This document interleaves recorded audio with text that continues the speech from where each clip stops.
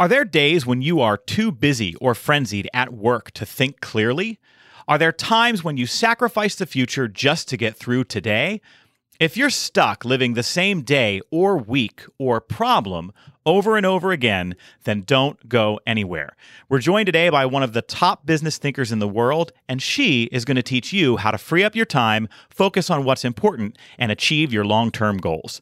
It's happening now on Boss Better Now.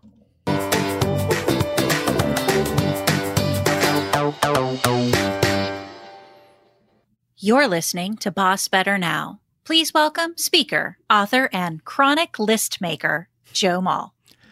I do love a good list. Greetings, boss heroes, and welcome once again to the show that aspires to be food for the boss's soul.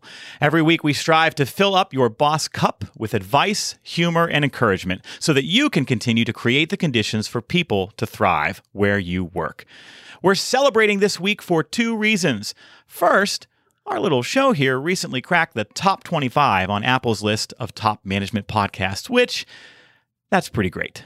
And it's thanks to you, so thanks for listening, thanks for sharing the show with others, and we're grateful that you keep coming back. The other reason we're celebrating today is because of my guest. Like most of the after-school specials we all watched as kids in the 80s, I'm going to start by announcing that this is a very special episode. By now, you all know how much I love getting to talk to smart people, and you're in for a treat because my co-host today is very, very smart. Dorie Clark has been named one of the top 50 business thinkers in the world. She's the author of 4 books, including Stand Out, Entrepreneurial You, and her newest, The Long Game, which just hit bookshelves last week. Over the years, her expertise has been widely celebrated by the Associated Press, Fortune and Inc. magazine, the Washington Post, and the New York Times, and she is a frequent contributor to Harvard Business Review. Dorie also teaches executive education at Duke University's Fuqua School of Business and Columbia Business School. And guess what? She's like me. She's a big fan of Broadway and the world of professional theater, so you know she's good people. Please welcome an expert at self-reinvention and helping others make changes in their lives, Dorie Clark. Hey, welcome, Joe. my friend. How are you? I'm great. I'm so glad to be here with you. Thanks for having me. Well, I am thrilled that you're able to join us, and I'm really excited about this new book because there's so much relevance in what you're writing about with many of the challenges that our boss heroes, that's what we call our listeners around here, face in so many ways. And so the book is called The Long Game, How to Be a Long-Term Thinker in a Short-Term World. Why don't you tell us the story about how this book came about?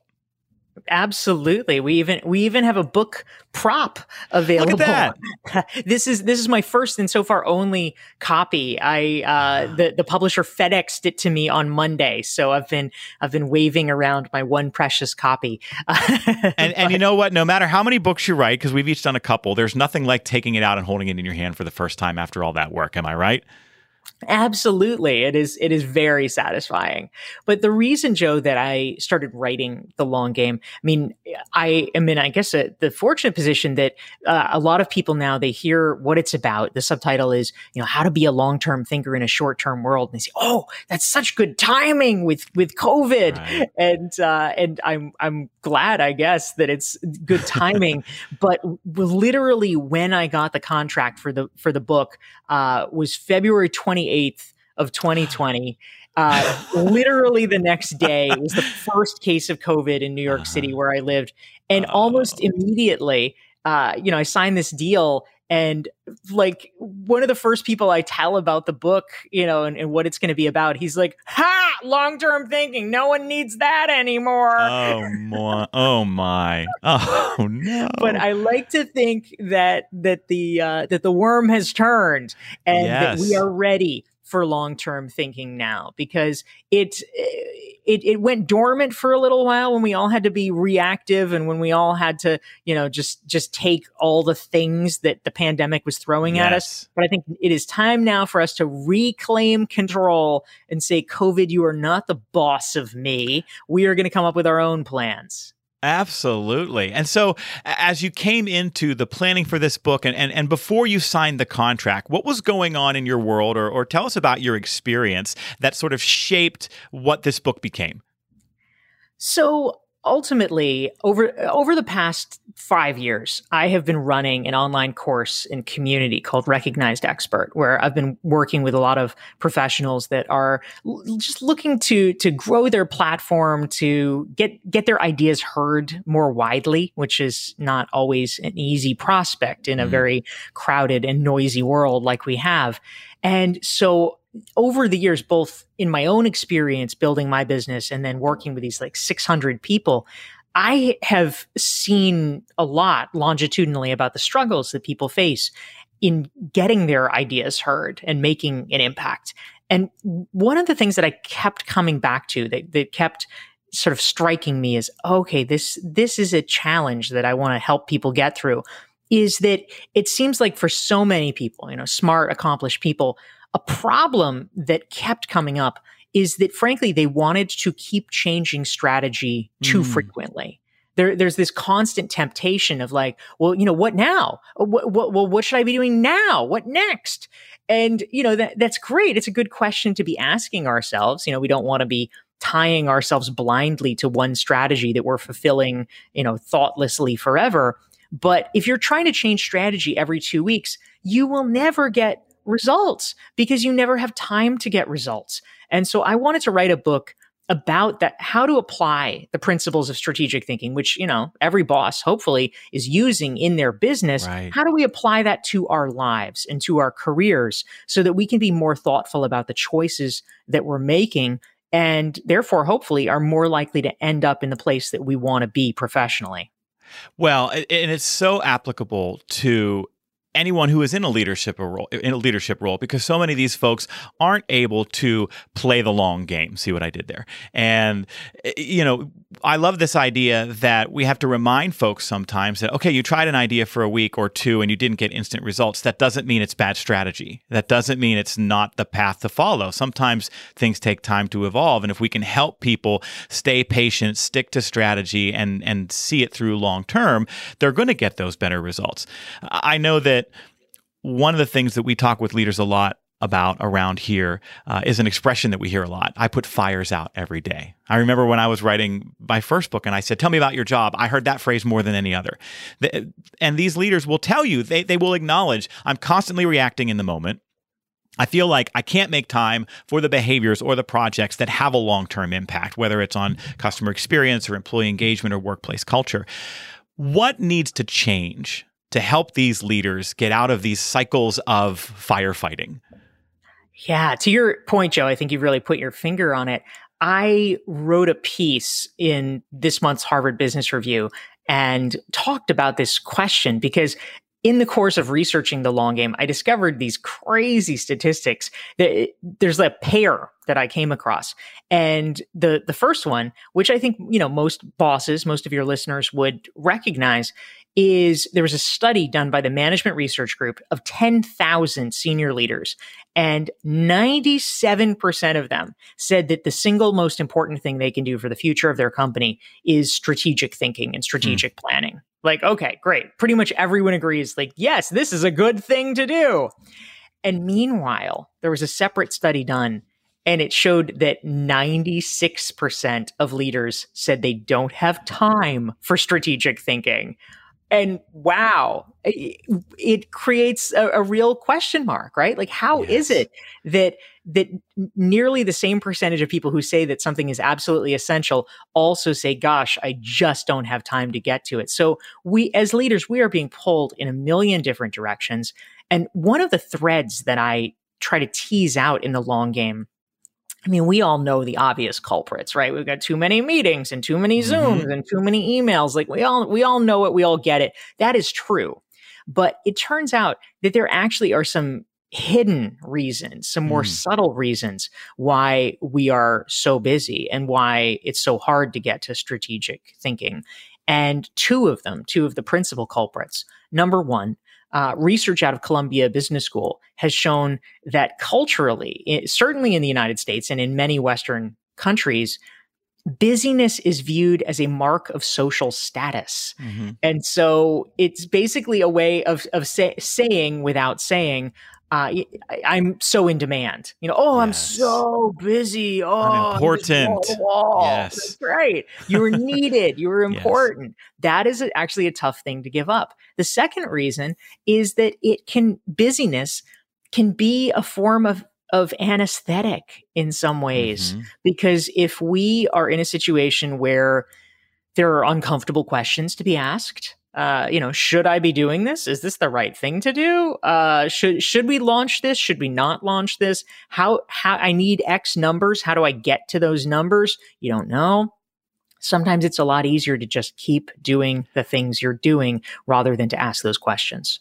Absolutely. We hide in our busyness. We avoid other things, maybe even going on in our personal lives, and we embrace the competence that we feel as a result of having an overwhelming schedule and to-do list.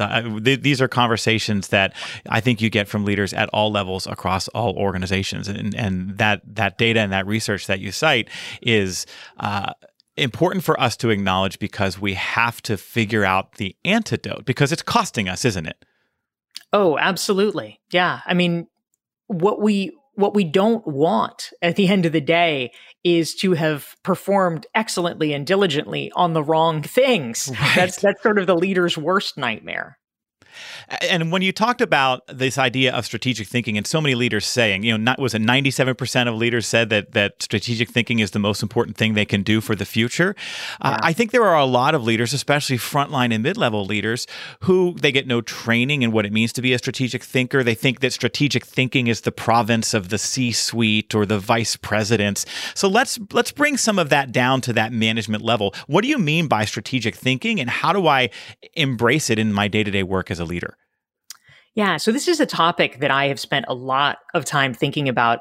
Over the past few years, I've done a lot of work with LinkedIn Learning, actually, and I created a course called Strategic Thinking for them, which last year was the number 2 most popular course on the entire LinkedIn Learning platform. Yeah, thank you. There's 16,000 courses they have. This was number 2. That's amazing. It's by more than 1.1 million learners. So I really came to realize there is a hunger for knowledge and information about how we can be more strategic. But broadly speaking, Joe, the way that I define strategic thinking at a fundamental level is just, what can I do today that is going to make tomorrow better? That's really it. It's about planning for the future and trying to make smart decisions so that we're not, because in the moment, it feels good to just answer the emails, right? Yes. Because there's so many in the box and I need to do it. But a year from now, unless somebody is like, hi, it's Ed McMahon from the grave. You won $1 million. Or hi, it's Oprah. Will you come hang out with me? Mostly answering that email is not going to change your life. It's about doing the things that will help the future you a year, 10 years, 20 years from now. And it's committing to the discipline of carving out the time in our days, yes, to put the fires out, yes, to handle the emails and things that are a priority, but also to do the things today that will make tomorrow better. And one of the things that you recommend and that you talk about in the book is creating white space in our day. So can you tell us more about that? How do we do that? Yeah, absolutely. So when it comes to writing a book about strategic thinking, the place that I felt compelled to start was around the question of white space, because the truth is, it's not that it takes a huge amount of time to do strategic thinking. It really doesn't. We're not saying, oh, you all need to go on a sabbatical for the next year. Wouldn't that be nice? Yeah. Yeah. But not necessarily very realistic. That's not necessary. But it is also equally true that you can't do strategic thinking when you have literally no time, right, when you are so wall to wall that your brain is not there. So you do need to find a way to lighten the load a little bit. And so thinking about white space and how to just peel it back a little bit is one of the early and most important steps, and it comprises the first section of the long game. So I talk about things that are a little trickier, right? Like most professionals, if you get to a certain level, you've gotten decent enough at saying no to like terrible offers, right? But the problem where we often run into trouble is the middling offers, where we say, oh, maybe I should do that. I don't really want to, but I guess, maybe I'll need a favor from him one day. Yes. Like it's those things that are like the 5, the 6, the 7 on the 10-point scale that are going to kill you. And so we have to learn how to say no to those. And even this is the ninja skills. We have to learn how to say no to good things too. Even if it's an 8, even if it's a 9 sometimes, because even if it's a good offer, if it is not your strategic priority, then oftentimes we need to learn to say no so that we can accomplish what actually is your priority. And we have to learn how to make the business case back to the people who ask us for things that we have to figure out how to politely decline. I think that, your point about maybe I should say no to this because I could get a favor from this person, or there are a lot of politics involved in those yeses and nos in a lot of organizations. And I know that a lot of the folks listening to our show sometimes don't even feel like they have the option to say no because maybe that request came from my boss or somebody higher up on the org chart. And so what I've got to do is figure out how to say, I have to decline this, but you want me to decline this. And here's why, because I'm not moving you toward your goals. We're not going to achieve strategic success together. All of the things we've been talking about here for 6 months or a year, they don't happen if I say yes to this. You don't want me to say yes to this. I imagine that someone who has their fingers in as many pies as you do, as an author, as a speaker, as a lecturer, has to say no to a lot of things. You have to do this yourself from other people in your orbit. What are the polite and diplomatic ways you have found to draw those boundaries and politely say no? Yeah, this is such an important question. And so in the long game, I actually suggest different scripts and different possibilities for people. But one strategy that I often like to employ, Joe, is what I'll call sort of a downgrading strategy, because there are standard things that people typically ask for. And, the standard ask is, I want your time. I want one-on-one time. I want bespoke information. And so if you want to help the person, like if you like the person, you have a good relationship with them, but it's just like, oh my God, I cannot take an hour to explain blah, blah, blah to you. Right. Then I think the question we need to ask ourselves is there a way you can still be helpful and thereby preserve the relationship, but just take their request and constrain it a little bit? So you could say, oh my gosh, Joe, I'd love to hang out with you. I am super slammed right now, but instead of us having coffee and talking about this, if you can email me the key questions you have about it, I can email you back responses, as soon as possible. Yes. Or if you say, Joe wants a catch up time and I am crazy slammed. Well, you take an event on your calendar that's coming up and you say, oh, it would be so nice to have dinner one-on-one with you, but I have an even better idea, Joe. I've got box seats to the Pittsburgh Pirates game. And why don't you come join my group, next Saturday, and then you can meet some cool people and we can hang out too. Yes. And then it's like, oh, it's even better. It's a value add, but it costs me nothing in terms of extra incremental time because I'm already doing that activity. Love it. And I hope everyone listening to this started to kind of identify some of those scripts and some of those different kinds of tweaks that you can make in order to go back to the person and still be of service to them, but in a way that doesn't blow up your schedule. Also, the example of the Pittsburgh Pirates is perfect because if you know anything about our Pirates, you know there are plenty of good seats available. Yeah, it's been a rough 20 years. Well, we're going to pause for a moment here, my friend, and you have graciously agreed to play along with a segment that we promise to all of our listeners every week. We call it the Camaraderie Question of the Week. All right, folks, as you know, bosses build camaraderie on teams by creating opportunities for coworkers to find things in common with each other. When teammates discover commonalities that have nothing to do with work, they access each other's humanity, and that increases team cohesion, performance, and resilience. So that's why every week we give you a question that you can use at meetings to facilitate connection and build camaraderie. And now, every time we have a guest like Dory, I don't want to blindside them with the question, so Dory knows that this was coming. I sent this to her ahead of time. Our question this week, Dory, what is something you collect? Yes. So I have a two-part answer, Joe. Okay. So the part one answer is I can tell you when I was a kid, I used to collect baseball cards. What I can also tell you, part two, is that I live in New York City, in Manhattan, in a Manhattan-sized apartment.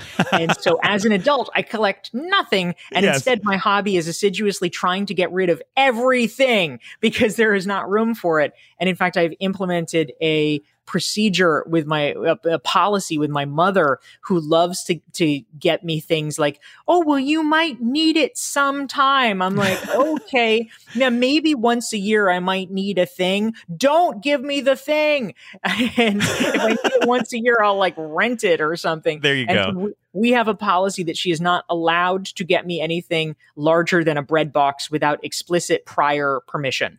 There's no knickknacks coming your way, right? There's not a lot of stuff that takes up valuable shelf space or storage space. Well, we have the baseball card thing in common because I was really into that when I was a kid. Do you have any left? Are they sitting in a storage unit somewhere? Are they in your mom's basement? Is there anything of value, or is that all gone and left in the past?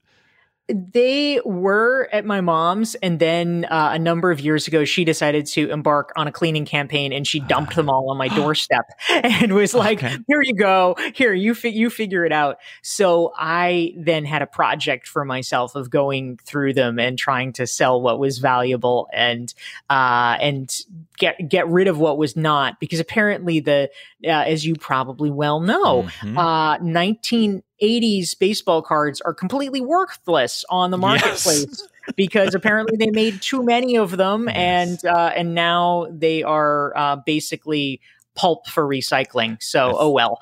Absolutely right. I met this guy who did a documentary, I think it's on Netflix, about how crushed he was that his entire childhood baseball card collection was worthless. He was absolutely convinced that he had his retirement in boxes in the basement, and it turned out not to be true.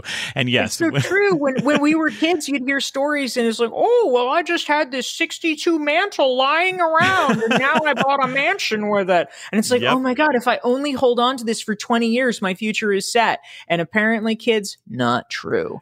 We all had those cards where we were like, this is the one. This is going to send my kids to college. I just have to make sure I don't bend the corners and keep it in this little plastic case, and I am set. All not true. I can't even tell you how many Billy Ripken era cards I had. Yes. Do you remember that one? Yes. If you don't know, friends, there was a card of a player who was holding his bat over his shoulder, and on the bottom circle of the bat was written an expletive, and it was missed when the photo was taken and the card was initially printed. And that is one of the more rare cards, and that's worth a couple dollars, but not enough to pay off my house. No. Well, thank you for playing along with this. My answer is a little bit different in terms of now as a 44-year-old adult, what do I collect? I was thinking about that. I'm the opposite. I have 3 kids, and we collect clutter, I think is probably the most normal answer. No. The one thing I'm collecting right now is photo books. So we have a tradition in my house ever since my first daughter was born almost 11 years ago, is around November every year I take all the photos off of my cell phone and all of the photos off of my wife's cell phone, and we'll pick like our favorite 200. And then we make a family photo book of the year that was. And so all the grandparents get one as a Christmas present. That's nice because it checks the box. You know, sometimes it's hard to know what to get everybody. And now on the shelf in the living room, we have 11 of these books, and it's fun to watch them pull them out and look back at when they were littler and whatnot. So, and that's nice because that doesn't take up a lot of space. Well played, Joe. Well played. Thank you. And that is the camaraderie question of the week. All right, Dory, well, I'm so excited that we have you for a few more minutes because there are a couple of other things I want to ask you about relative to this fantastic book that I think is just going to be a wonderful resource and tool to push leaders at all levels into better strategic thinking, into better long-term planning. I think we're talking to leaders a lot right now about helping them make changes. And a lot of this is being done in the context of what is now being called the Great Resignation, right? So many organizations are having to reimagine how they find talent and how their organizations must adapt to keep talent and to meet this moment. So I see a clear alignment with many of the ideas in your book and this unique set of challenges at this collective moment in society, especially when a lot of organizations maybe are resistant to making some of the changes that they need to make to keep their good people. Can you talk to us a little bit about why this book and the idea of being a long-term thinker is so important at this moment with regard to workplace culture and retaining employees? Yeah, I think you're raising a really important point, Joe.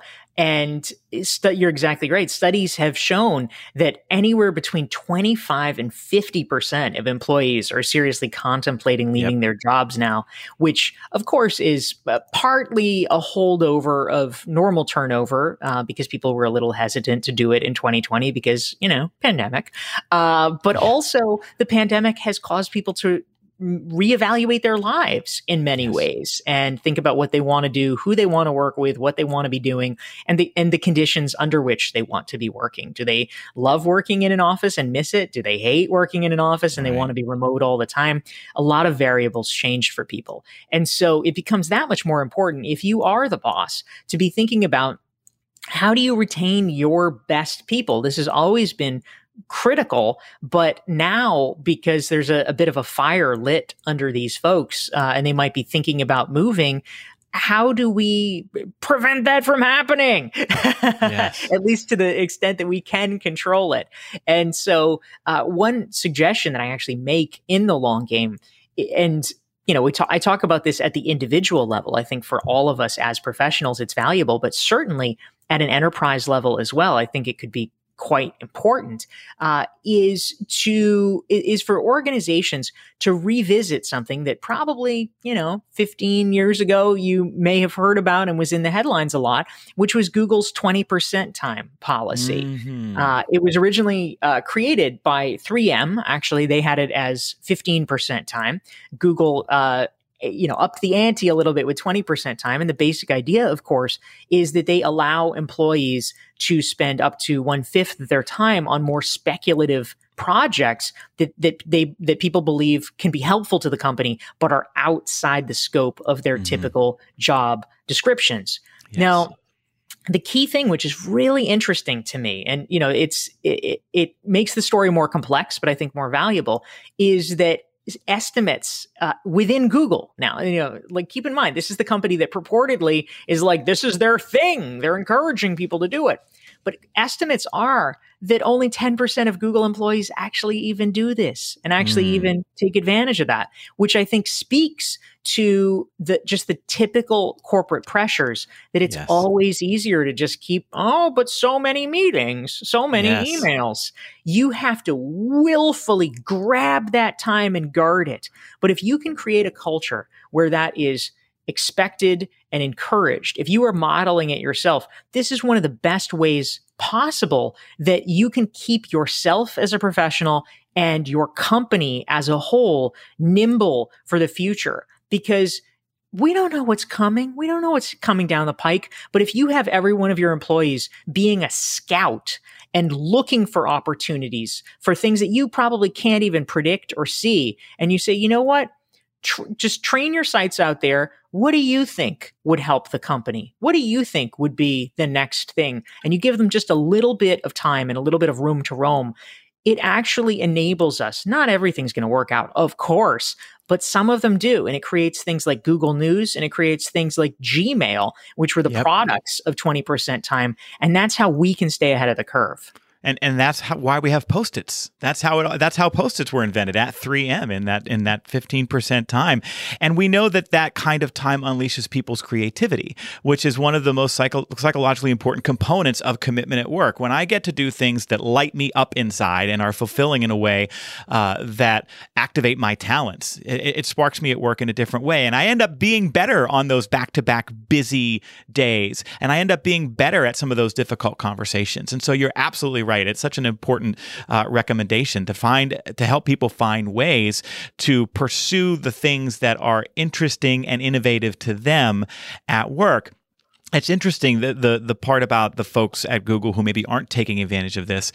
I wonder how much of that is born out of fear of quote unquote falling behind, right? This is the number one reason people don't take all their vacation time here in the United States is they're afraid of falling behind. But just like you said, we have to willfully assert ourselves, and sometimes that's self-talk, and sometimes it's on our calendar, and sometimes it's with the people around us to create that white space, to make time in our professional lives to do that kind of interesting and innovative work.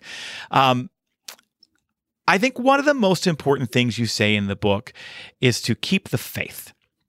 And you point out that our choices are what set us apart. And I think this is very much in line with what we're talking about. I have something that you wrote here. Keeping the faith means blogging when no one reads your blog, to test ideas and create an audience. It's taking the Toastmasters class when it seems like no one cares what you have to say, just to become a more effective presenter. It's going to networking events when you feel like the least accomplished person in the room to gain new insights and contacts. So sometimes we can't perceive a difference in our efforts after a week or a month or even a year. So how do we tell what's working and what's not? Yeah, this is always the $1 million question, right? No one wants to be at either extreme. I mean, ideally, you don't want to be, the smart person that's onto something, but they quit too soon and they never see it. You also don't want to be the last person, clinging to the life raft saying, no, really, this could work. So how do you make smart decisions in the moment? So one of the keys that I talk about in the book is a concept that I call looking for raindrops. Because when I think about progress in our professional lives, in many ways, it actually really is like waiting for a rainstorm. Because, the problem is everybody is looking for the downpour. They're looking for, then he was named CEO, or, and then she got the keynote at the big industry conference, or, she made it on the cover of the magazine, right? Like everybody can recognize that because it's like, a downpour hitting you over the head. The problem is that when it starts, you can't even tell. Oh, is that a drop? Like you're like asking your friends, like, was that a thing? And it's very, very subtle. And we need to train ourselves to look for those things. A rainstorm almost never just starts and immediately becomes a deluge. There are little hints and little signs that the wind is shifting and that things are beginning. But for so many of us, our eyes are so far on the horizon, we miss them. And I think we need to start getting smart about looking for them so we can take that as the encouragement we need to keep moving forward. And to keep going and to stick with it. Absolutely. I love the idea of not waiting for the rainstorm, but not missing the raindrops. It's a beautiful analogy. And you share in the book this idea of 4 career waves. You call them learning, creating, connecting, and reaping. And you wrote this in the book. Like ocean tides, we need to learn to ride each wave and then transition into the next. Trying to hold on to a wave for too long leads to frustration and stagnation. But when you can absorb the lessons of each and then gracefully shift, it enables you to keep growing, developing, and moving forward. Can you explain a bit about each wave and what we should be doing in each of them? Yeah, absolutely. So when it comes to career waves, this is a concept that I talk about in the long game, because oftentimes when folks come to me as executive coaching clients or colleagues who are frustrated, they might be feeling like, oh gosh, I'm not making the progress that I want. Why is this not working? And a very common phenomenon that I see and that I talk about in this book is that people are working very hard. They're not wrong. They're putting in a lot of effort. But the problem is that they keep doing the same thing and expecting that is going to somehow miraculously turn into a career for them. When the whole point about a career arc is that you need to do different things at different times. And that can be tricky for folks because you need to know when to shift. And there is an art in that. So the way that I think about these waves that we need to learn to master, and over time we need to master all of them. First, of course, is learning. When you're new in your career, you're new in your company, whatever. A lot of it is really just taking in the information. Like, how does this work? Who are these people? How do they relate to each other? We can all sort of make sense of that. But then at a certain point, too, it's like, okay, it's not that you've learned enough forever. That's also not true. Sure. But also, you can't just be this passive receptacle. At a certain point, you need to start creating. You need to start sharing your own ideas, making your own contributions, so people can say, "Oh, well, actually, she's making some sense. Like, let's give her a little bit more authority to do her thing." So we need to showcase that, so people actually get what you contribute. And then there's what I call connecting, because it's great to, be sharing ideas, but it doesn't get you very far if no one's listening to them. You need to build your networks inside your company and outside your company so that you have some amplification for what you're doing, so that when you're not in the room, you have advocates who are saying, "Oh, well, he's great. Definitely invite him to speak," or whatever. And then finally is what I call reaping mode, which is where, yay, you've done it. You've accomplished the thing you want. You've got some measure of success. But the really critical part is, of course, you want to take some time to enjoy it, but you don't stop there. You will stagnate if all you do is you just hit this plateau and you're like, "Well, I'm done now. I'm comfortable." That's not the way to make a career. That's the way to get yourself really pretty bored and frustrated. Yes. We have to keep cycling through, and we have to keep learning new things.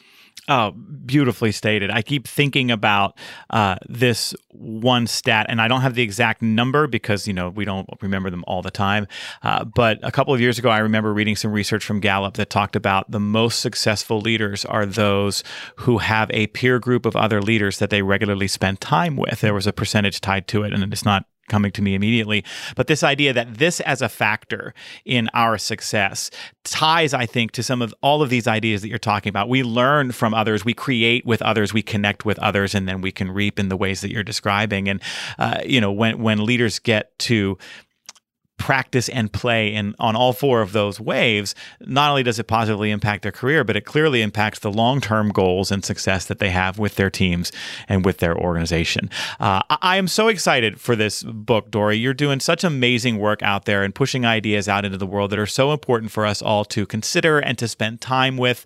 And so tell us, how can folks get their hands on the book, and how can they follow you and keep in touch if they want more information? Yeah, thank you, Joe, so much. It's great to have the opportunity to chat with you. Again, the book is called The Long Game, How to Be a Long-Term Thinker in a Short-Term World. It is available all the places one might buy a book. And additionally, if folks want to keep in touch and especially to learn more about how to apply the principles of strategic thinking to your own life and your own career, I have a free self-assessment, which is called the Long Game Strategic Thinking Self-Assessment. And folks can download it for free at DorieClark.com/thelonggame. Well, I am sending you a virtual high five. If you were listening to us on the podcast here on Apple Podcast or Spotify or Audible or Google, or if you were streaming with us on our Boss Better YouTube channel, you got to see Dorie and her bright smile and holding up the book. And so we're so excited that you were with us today. Really appreciate it, Dorie. For all of our listeners, we always welcome your feedback, your questions, your topics and ideas for this episode and for future episodes. You can just send an email to bossbetternow@gmail.com. And if you liked what you heard today, well, then we hope you will share this episode wherever you hang out online. We especially like seeing you share the show on Facebook and LinkedIn. So for now, thank you, Boss Heroes, for all that you do to take care of so many. We'll see you next time.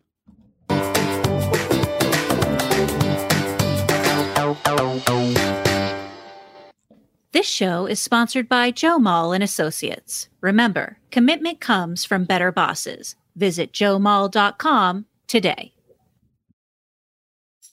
Are you planning a meeting, conference, retreat, or event? Why not invite our own Joe Mall to be your keynote speaker? How many people here who supervise have had their time, attention, and energy devoured by someone who is not committed? If yes, say yes. And an amen. See, like I said. Joe teaches leaders how to boss better and cultivate commitment in a way that is funny, captivating, and filled with takeaways. Do you believe that these people are coming to me and telling me that I'm sticking my nose in where it doesn't belong? Oh my gosh, wonderful. Really engaging and thought-provoking, which is really great, with lots of good tools to take home. You felt present, like you wanted to lean in. You didn't want to pick up your phone and scroll through Facebook. Whether your event is virtual or in person, your audience doesn't want another boring 60-minute lecture. They deserve to learn and be inspired by a world-class program they simply cannot turn away from. That's what you get, guaranteed, from Joe Mull. We can all agree we want our employees to care and try, but care and try isn't about competence. It's about commitment. And commitment can't be bought. It can only be earned. Your number one job as a leader is to cultivate commitment. For more information, visit joemull.com/speaking.